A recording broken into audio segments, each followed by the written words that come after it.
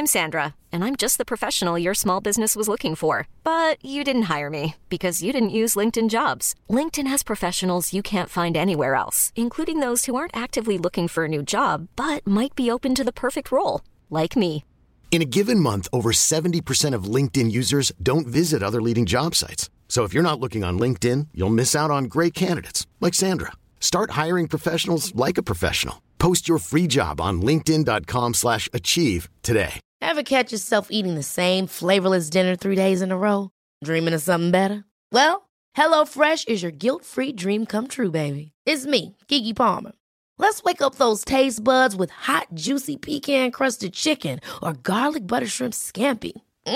Hello Fresh. Stop dreaming of all the delicious possibilities and dig in at HelloFresh.com. Let's get this dinner party started.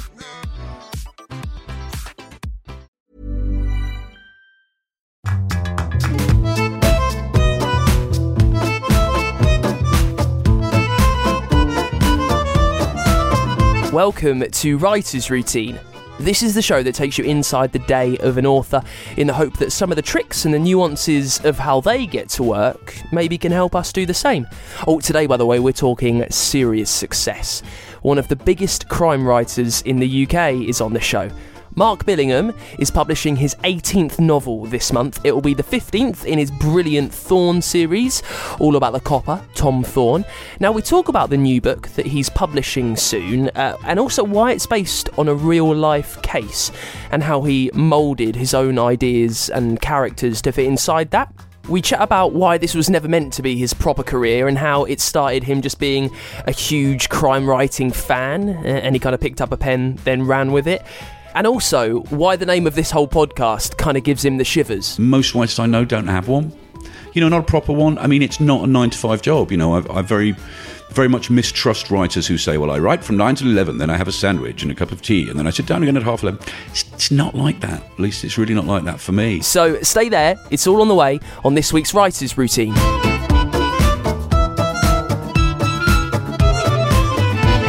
Yes, hello, welcome along. It's Writer's Routine number 32.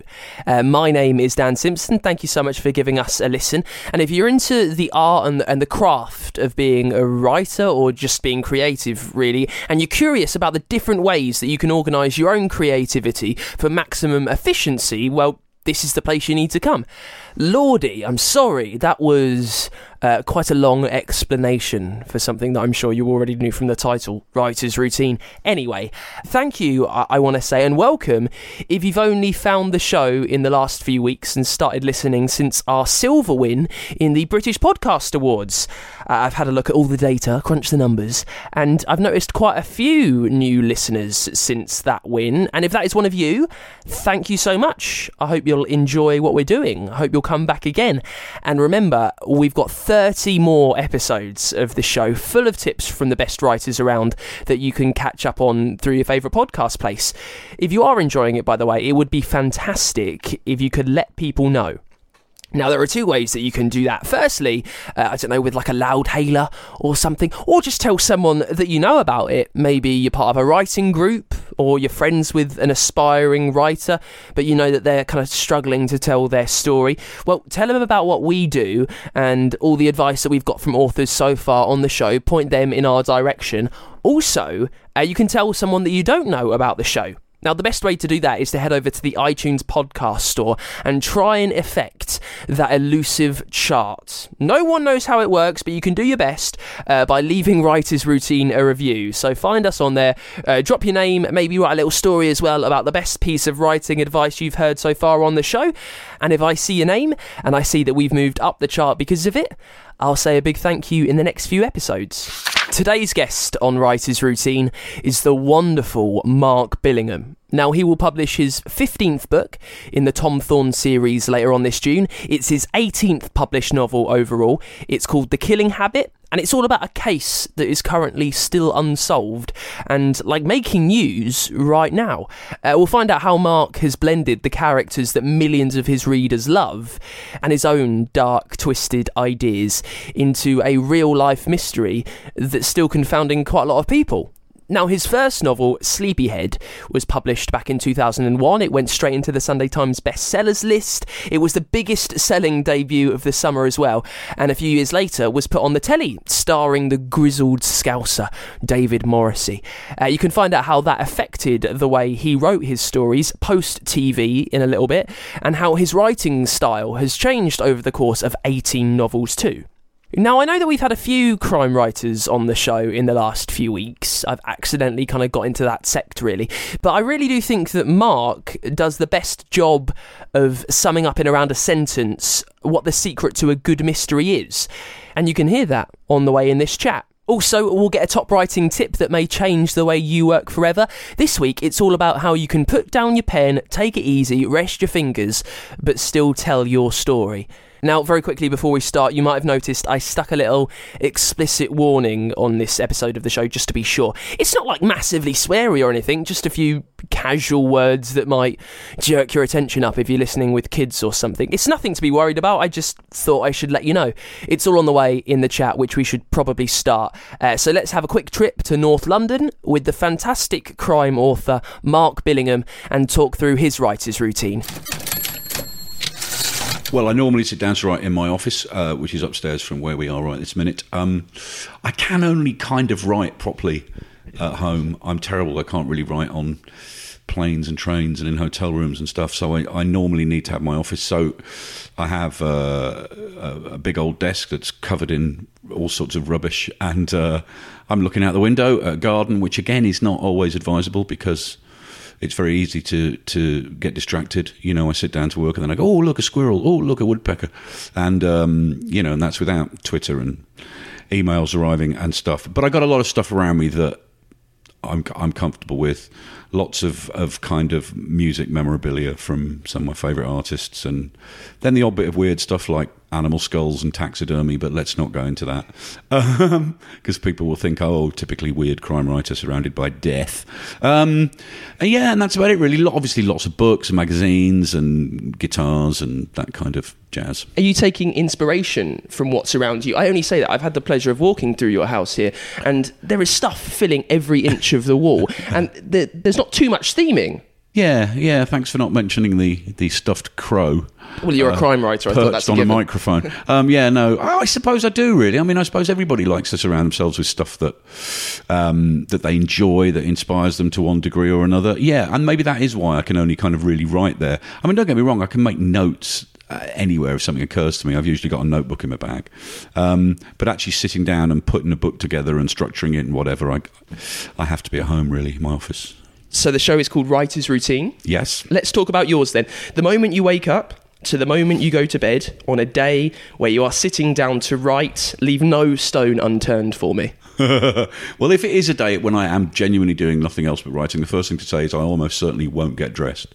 And that's not to say I potter around the house naked, but I have a kind of tatty writing outfit, which is a sort of ratty old dressing gown and what I pretentiously call lounging trousers, but which are in fact pyjamas, and probably a T-shirt very much like the one I'm wearing now, a Johnny Cash T-shirt, and I'll just slob around, and I may not leave the house for 2 or 3 days. But there's something in the very word routine that makes me kind of shudder a little bit, because actually most writers I know don't have one. You know, not a proper one. I mean, it's not a 9-to-5 job. You know, I very, very much mistrust writers who say, well, I write from 9 till 11, then I have a sandwich and a cup of tea, and then I sit down again at 11:30. It's not like that. At least it's really not like that for me. I may sit down at my desk at 9 o'clock and actually do bugger all. Except think about stuff, look out the window, deal with email and Twitter and business, and then actually sit down and do my day's work at midnight. Because you're writing the book all the time. I mean, I know I said I can actually only physically do the writing in my office, but I'm writing the book when I'm on the bus or walking the dogs or having a shower or pushing a trolley around the supermarket, because the book's in your head all the time. You know, when you get to your computer and sit down and put it down, that's kind of typing. But there is no routine, because it really isn't a structured day for me in that way. I want to get a certain number of words done every day.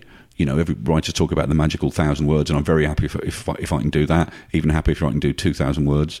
But I might do that between midnight and 2 o'clock in the morning, having done very little for the rest of the day. So it's not very structured. So without structure, I guess the only reason that I'm quite focused on a routine is because I'm aware that for some people, creativity needs to be harnessed. And for something like writing, where, as you say, it's going on in your brain the whole time, but to physically sit down and get it done on your keyboard, in front of your computer, is there anything that you do that you find helps you get that part of the work done? Well, I mean, one of the things I mentioned early on was getting distracted by looking out the window. And actually, I work better when it's dark. I do generally work better when night has fallen. I mean, for several reasons. Firstly, very practically, the house is much quieter. In terms of domestically, there's less people running about in the house and doing stuff. I'm not getting emails arriving, and I know, I could always engage Freedom or one of those programs on my computer and cut myself off. I don't have that much willpower. And I'm looking out the window at darkness. I'm looking out at nothing, and it kind of suits what I'm writing, really. So yeah, I mean, if I'm going to be at my most creative, I suppose it would be then. But actually, you have to be incredibly good at time management, and I'm not talking about on a daily basis. I'm talking about on a yearly basis.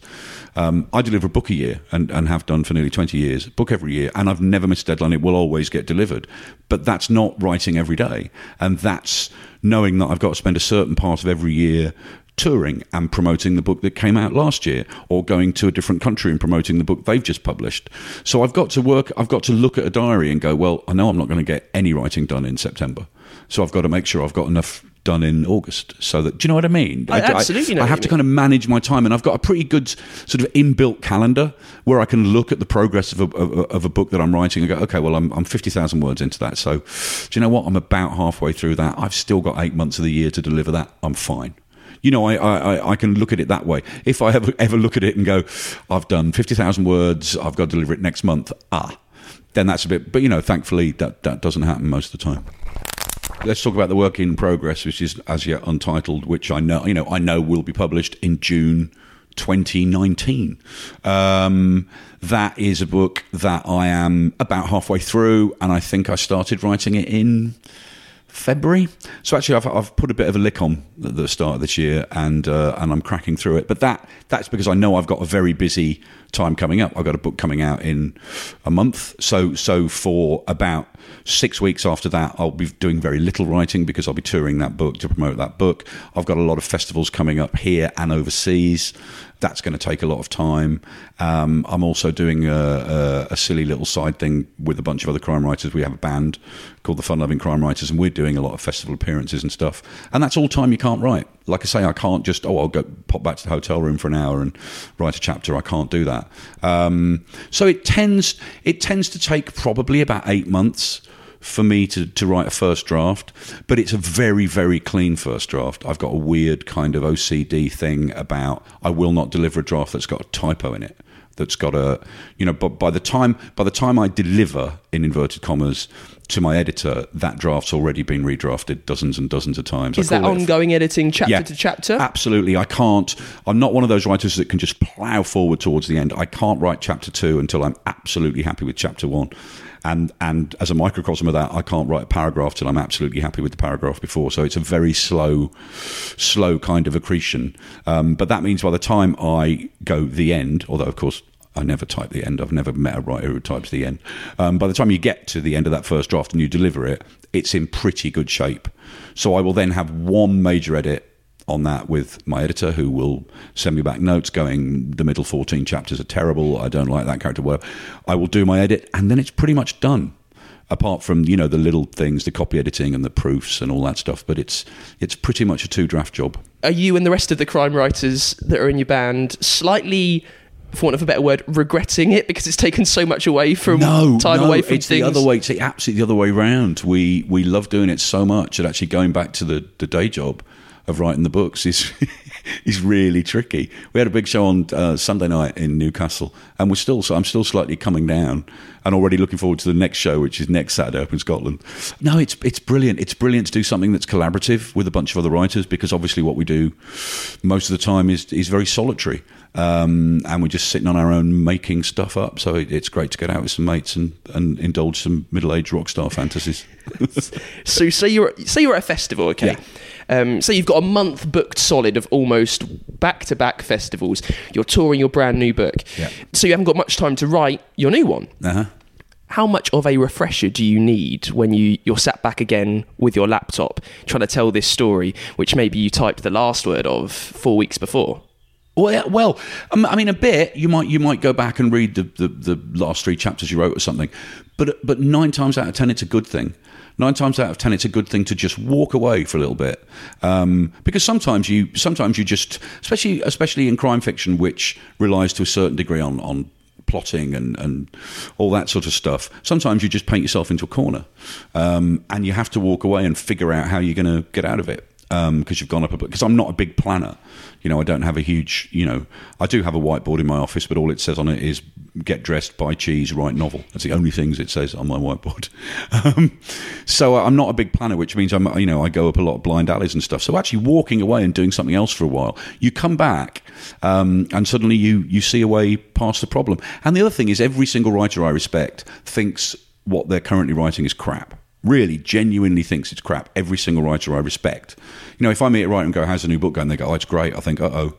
That's really not a good sign. You've got to have that sort of doubt about what you're doing. And actually walking away, then coming back and having a look at it a few weeks later and going, oh, do you know what? It's all right, actually. It's not as bad as I feared. So actually taking a break and doing something. I mean, a nightmare for me would be to have to lock myself away in some cabin for 6 months and just do nothing but write the book. That would be terrible. I need to have those little distractions and other things, and that stuff like festivals and touring and bits of TV and radio and all that stuff. That's the perk of the job for me. I mean, I love that stuff. I come from a performance background. I used to be a comic and an actor, so doing that stuff is great. I know writers who'd rather stick needles in their eyes than do that stuff, but I love it. It's actually the writing that is the pain in the neck. You talk about plotting and planning. And earlier, you mentioned how you've pretty much got your editing process down, in that your stories are almost 2 draft works. Let's talk about how that's developed then. So from the very first book that you published, this would have been the Tom Thorne novel Sleepyhead? Yes.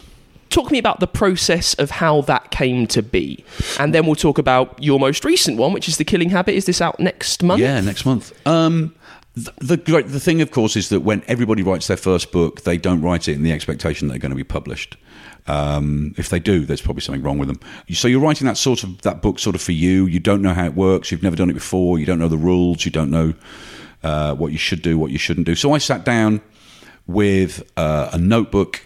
I was on holiday with the family, and I would sit outside this villa in wherever the hell we were, Corfu or something, and just write longhand in a notebook every night with a couple of bottles of beer. And at the end of a fortnight, I sort of looked at it and thought, hang on, that's about 30,000 words. Because I'd been very daunted by the idea of writing a novel, because I just thought, I'd written all sorts of other stuff, but novels, I thought, they're like house bricks. How much work is that? And then I suddenly realised I'd written about a third of a novel in 2 weeks. I mean, obviously it was gibberish, but at least I'd done that number of words. So I thought, this is... So I went home and I worked on those 30,000 words and got them as good as I could, and then sent those 30,000 words off to a bunch of agents. I bought a thing called the Writers and Artists Yearbook, picked a few agents out, wrote, and a couple of agents said, yeah, we'll have that. And then that got sent off, and like 5 publishers wanted it, and there was an auction, and I was like, what? And I've since discovered that's not the way it's supposed to happen. I mean, I had, when I talk to unpublished writers and they say, how do you make a career out of this? I say, work hard and be lucky. And I was phenomenally lucky, and I've met writers whose luck I clearly had. I had enough luck for a dozen writers, because, your manuscript has got to land on the desk of an agent who just happens to be looking for a writer like you at that point, and then across the desk of an editor who's like, oh, I'm just looking for a kind of new male British crime writer, or, you need a tremendous amount of luck.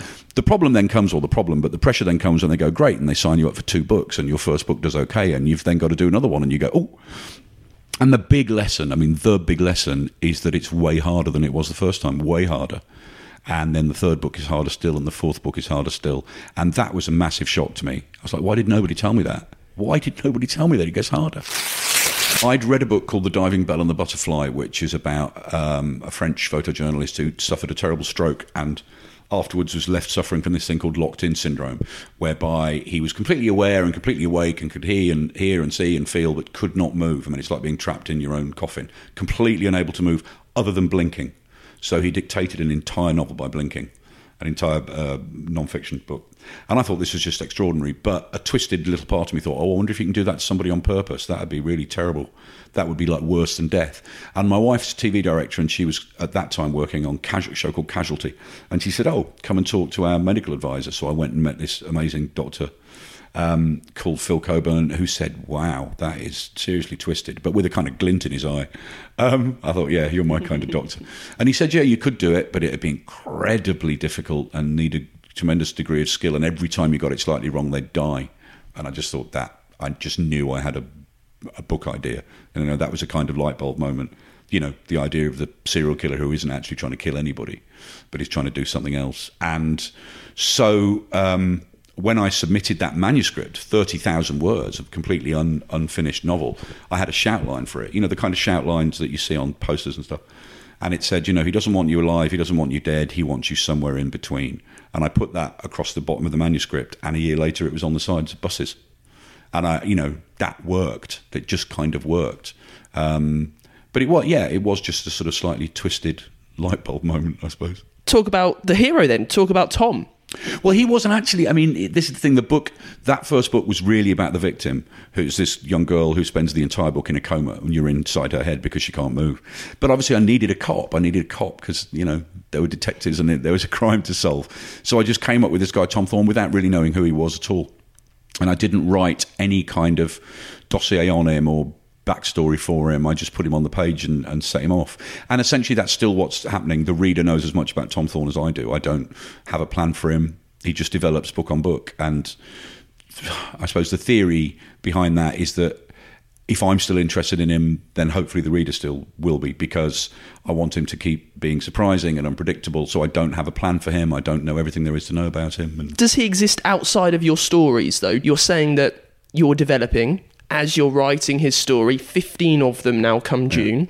Could you plonk him anywhere and know exactly what he would do on that day at that time? Yeah, kind of. I think, one of the things is I've never really described him, so there's not really much of a visual image of him, because I'm inside his head all the time. So I'm the one that's looking out through his eyes at the world. So I know kind of what he thinks about stuff. I know what his opinions are. I know what kind of music he likes, because it tends to be what I like. And that kind of stuff. What he looks like is neither here nor there. Once he was played by an actor called David Morrissey on television, and once that happens, then he becomes slightly fixed in people's minds. But I can genuinely say I don't see David Morrissey when I write the books, because David Morrissey was brilliant as Tom Thorne, but he's not necessarily the Tom Thorne in my head. And that can happen, of course, once your character has a manifestation on a screen. Then it can become fixed in the writer's head. It very famously happened with Colin Dexter and Inspector Morse. And so, that's something you've got to be wary about. No, I think I could plonk him anywhere. I could sit and have a drink with him, and I think I'd know what he'd be on about most of the time. That's fascinating. I was going to ask you about David Morrissey being Tom. When you've seen on the telly something that has solely existed in your head, does that change anything about the way you're telling the story? Does it become almost more cinematic? Well, I think the stories of people of my age tend to be fairly cinematic anyway, because I'm every bit as influenced by stuff I watched on television as, I'm every bit as influenced by Columbo as by anything I've ever read. It's the greatest detective television show ever made. You can argue with me, but you will be wrong. By the time anything you write finds its way onto a television screen, it's not very close to what you wrote anyway. I've been through that process a number of times now, and bar the names of the characters being the same, lots of stuff changes. But that's the deal. That's going to happen, and you let the people in those TV productions do their thing. They buy it and they do their thing, and that's fine. I can honestly say I never write thinking, oh, this would make a good scene, but you write visually, you write cinematically. I like to start a book with almost like a pre-title sequence, like with a strong opening scene that just leaves a load of questions. So quite often I think about pre-titles and sort of epilogues and things that happen. But no, I'm not writing to be televised or adapted for the screen. I'm Sandra, and I'm just the professional your small business was looking for. But you didn't hire me because you didn't use LinkedIn Jobs. LinkedIn has professionals you can't find anywhere else, including those who aren't actively looking for a new job, but might be open to the perfect role, like me. In a given month, over 70% of LinkedIn users don't visit other leading job sites. So if you're not looking on LinkedIn, you'll miss out on great candidates like Sandra. Start hiring professionals like a professional. Post your free job on linkedin.com/achieve today. Ever catch yourself eating the same flavorless dinner 3 days in a row? Dreaming of something better? Well, HelloFresh is your guilt-free dream come true, baby. It's me, Keke Palmer. Let's wake up those taste buds with hot, juicy pecan-crusted chicken or garlic butter shrimp scampi. Hello Fresh. Stop dreaming of all the delicious possibilities and dig in at HelloFresh.com. Let's get this dinner party started. Millions of people have lost weight with personalized plans from Noom. Like Evan, who can't stand salads and still lost 50 pounds. Salads generally for most people are the easy button, right? For me, that wasn't an option. I never really was a salad guy. That's just not who I am. But Noom worked for me. Get your personalized plan today at Noom.com. Real Noom user compensated to provide their story. In 4 weeks, the typical Noom user can expect to lose 1 to 2 pounds per week. Individual results may vary. We've got a tip that could change the way you tell your story forever in just a sec. First, if you are new to Writer's Routine, I just wanted to take a second and run you through the ways that you can get in touch with the show. There are quite a few. You can do it over on Twitter. We are WritersPod on there, and you can get kind of frequent motivational quotes and pictures to help you along with your writing. And also, you'll get a very quick retweet if you give me any praise too. Also, we're on Instagram. It's Writer's Routine there. Pretty much the same stuff on Twitter, just with a few glossier filters on, and you can get in touch with us. You can listen to everything we've done on the show so far, and you can find all the different ways to catch us over on writersroutine.com. So it's time for today's writing tip that may change the way you work forever. In the middle of mostly every show, we hear a little snippet from the author who we've had on for a full chat recently. We get a little bonus tip, a tiny little tidbit of advice from them. We drag out any morsel that we can. This week, it's from a romantic comedy debut author who wants you to give your fingers a break and just to tell your story. Hello, I'm Sophie Jenkins, and my book, The Forgotten Guide to Happiness, is out now. And my best tip for writing is to use Dragon voice recognition software, because that way you can talk your story to the screen and the words come up right in front of your eyes and you never got to sit there looking at nothing. Now, if you enjoyed that and you want to hear more about Sophie Jenkins' debut, The Forgotten Guide to Happiness, you can right now on the last episode of the podcast, which is Writer's Routine number 31. Right, let's get back to the main guest on today's Writer's Routine. It's one of the UK's most successful crime writers, Mark Billingham. Now, he's publishing the 15th novel in his Tom Thorne series, his 18th book overall. Later on this June, it's called The Killing Habit, and it focuses on a real-life case. The UK cat killer, formerly the M25 cat killer, formerly the Croydon cat killer, who is still, at the time of this recording, at large, by the way. So it is interesting to hear how Mark moulded his own ideas and treaded quite carefully when putting the characters that millions of his readers want to hear from into that story of a case that's still going on. We also talk about language and the way that you can make sure you're being efficient with your words. And we pick things up by reflecting on the moment just after his first book had been published. It was a huge success. And he sits down and thinks, right, I'm a proper writer now. What happens next? There was one very scary moment when I was in the publisher's office just after the first book had come out, and the first book did really well, and I knew it had that hook. It had that incredibly strong hook. And I remember somebody at the publisher going, "Oh, what's the hook with the second one?" And I was thinking, well, there isn't a hook. And I suddenly thought, there's no way I can write a book a year that's got a hook.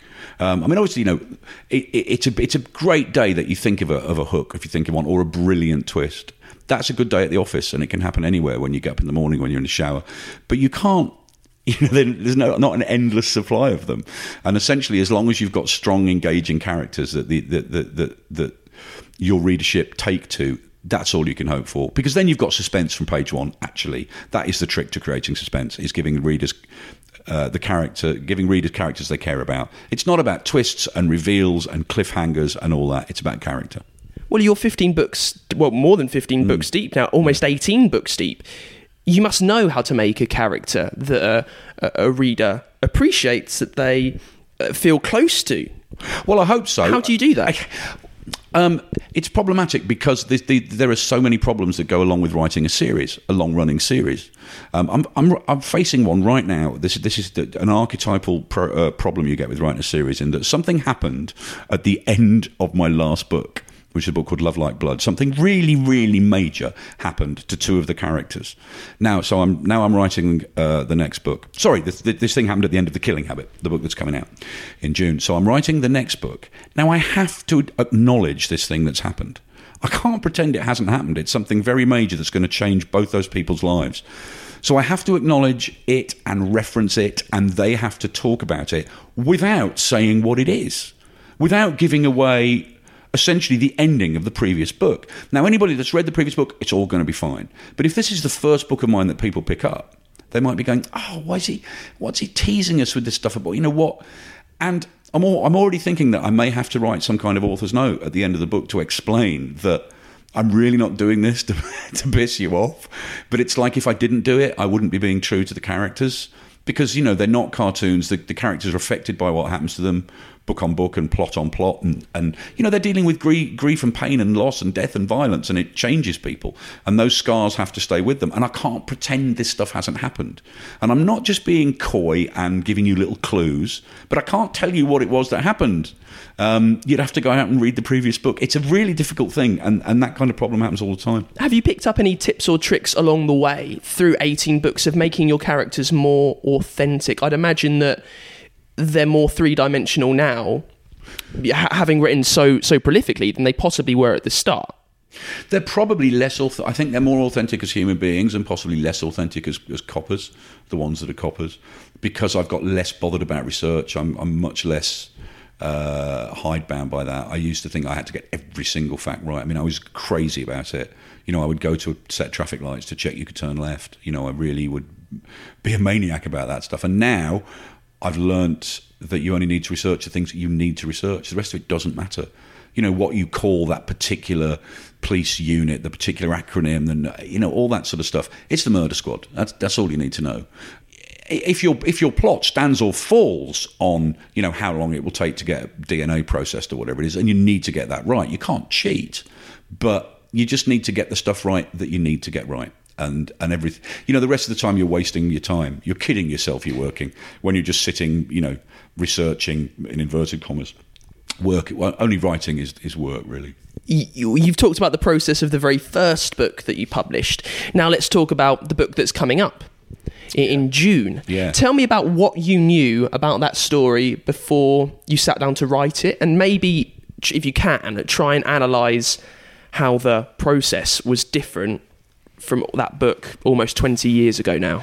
Well, I'd been following this case in the news, which is the case of an individual that was called the Croydon Cat Killer when he started, because he was just killing animals around that area. But it's widened now to the M25 Cat Killer, and now the UK Cat Killer, and he's still on the loose. And he's killed like 450 animals, mostly pet cats, the odd fox and rabbit and squirrel to keep himself interested. But it may well be more than one person. But obviously one of the things about that, for those of us that have written as many times as I have about serial killers, it's a very common early sign that they kill or torture animals, along with starting fires and persistent bedwetting past the age of 6. But you didn't need to know that. So I thought, I quite want to write about that. And then an ex-cop who I know said that she knew someone who was involved in the case and could talk to me when he'd retired. And I said, when's he going to retire? And she said, in about 3 months. So I had 3 months to wait to talk to this guy who'd been closely involved in the case and got some interesting stuff out of it, and thought, I want to write about that. As to how the process of it was different from the first book, I suppose, 18 books in, I know that I'm going to get it done. I know that it will happen, but I'm still every bit as terrified when I start. It's the weirdest thing. You finish a book and you're the king of the world because you've finished a book, and then you have maybe 6 weeks, kicking back and doing nothing, and then you start again. It's like you've forgotten how to do it. It's the most bizarre thing. And again, most writers I know have that where they go, that's it, I'm done, I can't do it again. And it takes you about 100 pages before you go, oh yeah, I know, yeah, it'll be all right. it's the oddest thing that you just think, I can't do it again. You're just looking at that thing that says chapter 1 and this winking kind of cursor on your screen, and you go, I've got no idea how to do this. Because you sort of race off, and you race towards the end. But there's a horrible bit in the middle, those horrible 50,000 words in the middle, where you just think, this is terrible. This is just some people in a room talking. Nothing's happening. It's just baggy and saggy and garbage. And you just need to push through that kind of slump. And actually, that's where things like Twitter, which most of the time are a huge distraction, can come in really useful, because there's a big writing community out there, and you just put a tweet up going, this book is kicking my arse, and 100 writers will just get straight back to you and go, yeah, me too. And you go, oh, that's all right then. You've always got to be a bit careful where you're sort of fictionalising real life case, which I've not really done before, because it's dangerous, especially if you're talking about, homicide, then you really are dealing with potentially very sensitive areas. With this, I just thought, this cat killer is out there. I'm going, it was very simple to me. Thorne gets given the case, which of course he doesn't want. He's like, cats? Are you serious? I'm a homicide detective, and but we don't know what this person could step up to become. So he gets the chance to try and catch a killer before the killers started killing.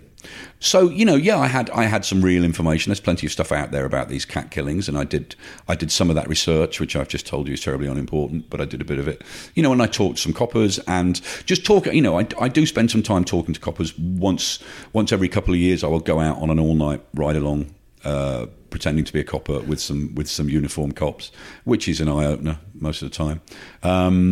It was actually very straightforward. It was actually a very straightforward book to write. I hope it's straightforward to read. It was straightforward enough to write.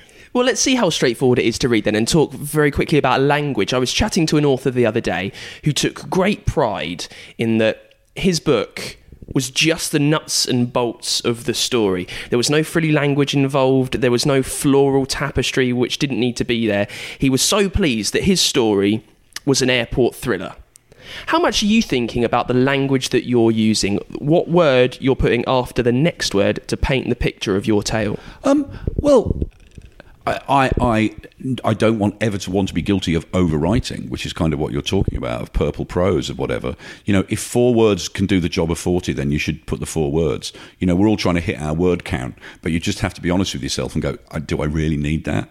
Can I, if the sentence is, he stood up from the table, he took his jacket from the back of the chair, and with a sardonic glance at the waiter, he walked towards the door.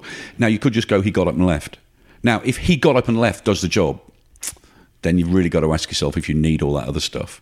It is about editing and paring back, and less is more. And no, I kind of agree with that writer, whoever he or she is, that you should say what you need to say as simply as possible. And just be honest with yourself. You're writing commercial fiction. I'm not a writer of literary fiction. I write commercial crime novels, and yes, I'm trying to write the most. Do you know the word is elegant? I'm trying. I guess you're trying to write elegant prose without it being too flowery. Well, I guess my question now is, how do you know if 4 words is enough? How do you have that ability to self-edit as you're going? You recognise your own voice. You've got your own little foibles. You have your own verbal tics. I do a little copy edit on myself whenever I finish a book. This is way before I deliver it, I will go through the manuscript or the file, and I will look for certain key phrases, which I know I overuse. And I will just make a note of where they all are. I will note them all down in a notebook where they all are, and then I will go through and take them out. What are the main culprits? Things like pretty much, which I use pretty much all the time. So I will look for pretty much, and then I will replace it with more or less, and then realise I've used more or less 100 times. Just about, more or less, pretty much. We use those kind of phrases all the time. And sometimes, though, having said that, you've got to avoid what's called the elegant variation, where you change a word or a phrase just because you can't bear to repeat it, when actually, in real life, certainly in dialogue, it would be repeated. It's like I can't bear reading stuff that's like I have taken my car into the garage. Have you taken your vehicle into the garage? Yeah, call it a car. It's a car. Call it what it is. You don't have to think of another word for it just because you've used the word car once. And I hate that stuff because it's bogus, and it's especially true of dialogue, which you just have to make as natural as possible. And people do repeat themselves all the time. And what people don't do is constantly call one another by their names. You read a scene between a couple who've been married for 40 years, and they're constantly calling each other by their name, and you go, in what universe does that actually happen? There are certain, I suppose, boxes you have to tick if you're writing genre fiction. Nobody makes you write genre fiction. Nobody's got a gun to your head. So if you're going to do that, you have to fulfill certain expectations that the reader will have, that there will be certain characters. You know, if it's a Thorne novel, and I'm not going off and doing a standalone, that they're, you know, those characters, Thorne and Hendrix and Tanner and Brigstock, and those characters will appear in the books. They usually expect a smattering of country music and a smattering of football. But, you know, I'm also trying to do something different with every book, because that is the curse of the series novel. That what readers want is a novel that's different from the last one, but not too different. You know, if you suddenly do a big switch, like you switch from third person to first person or something, that's a real shock. I know writers that have done it and it's really worked, but it's or I'm going to bring that character into the foreground and actually Tom Thorne's just going to be a really minor player in this one. That'd be a big ask. So yeah, it's different but not too different. When you were sat down in Corfu then, belting out your first novel in longhand while the kids are in bed, it's quite a gamble, I think, because, you know, you're married, you've got children, you've got a house. Did you ever expect this part of your career to be now what you're most known for? No, absolutely not. I mean, like I say, I've been an actor and I've been a stand-up and, you know, very average at both. And this was a sort of, you know, I loved reading crime fiction. I was hanging around the crime fiction community. I was reviewing stuff. I was doing, it was like the missing piece of the jigsaw to try and write one. And I got phenomenally lucky. And like I say, I know dozens and dozens of writers who've written 28 unpublished novels, you know, who can write me under the table. But it's just about being sort of, working hard and being lucky. And I'm a big believer in that old, you know, the harder I work, the luckier I get. But no, it's a fantastic job to have, and it is a job. I do treat it absolutely like a job. I'm not sitting around waiting for the muse to descend. Any writer who says that needs a good slap. It's a job. You know, you sit your arse in the chair and you go to work, and all the other stuff. Like I said, you know, festivals and being treated very nicely and flown around the world to talk about these stories you've made up is just a fantastic perk. It's lovely. But go to work in slightly jazzy lounge pants that are pyjamas. In jazzy lounge pants and a ratty dressing gown, absolutely. So that is it for this week's Writer's Routine. Thank you so much to Mark Billingham. Honestly, one of the nicest, most chilled out and captivating authors that I've had the pleasure of sitting down and chatting with in front of a microphone. So I really appreciate his time and his invitation to his house, and even his lift back to the tube station. Really thank you for that. It was a long walk down the hill. Now you can get links to all of his work right now over on our website, writersroutine.com. And while you're there, you can catch up on any show that you've missed so far, and you can get in touch. So thank you as well, you, for giving us a listen. If you've enjoyed it, please tell someone that you don't know about the show. You can do that dead easily with a review over on the iTunes podcast store. Also, you can follow us on Twitter and Instagram, and make sure you're back next week, because we've got something a little bit different for us. We're chatting to an American travel writer who has just published a book on being without men. So, yeah, that'll be a nice little change from the fiction work and those authors that we usually have on the show. And I'm very excited for it. Make sure you're there. I will see you then next week with another Writer's Routine.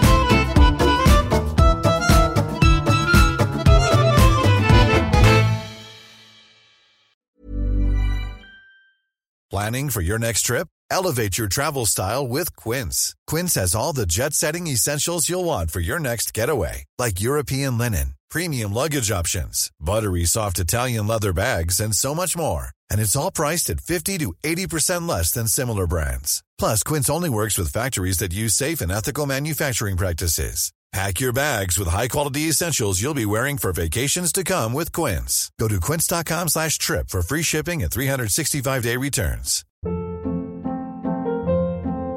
Hold up. What was that? Boring. No flavor. That was as bad as those leftovers you ate all week. Keke Palmer here. And it's time to say hello to something fresh and guilt-free. Hello Fresh. Jazz up dinner with pecan-crusted chicken or garlic butter shrimp scampi. Now that's music to my mouth. Hello Fresh. Let's get this dinner party started. Discover all the delicious possibilities at HelloFresh.com.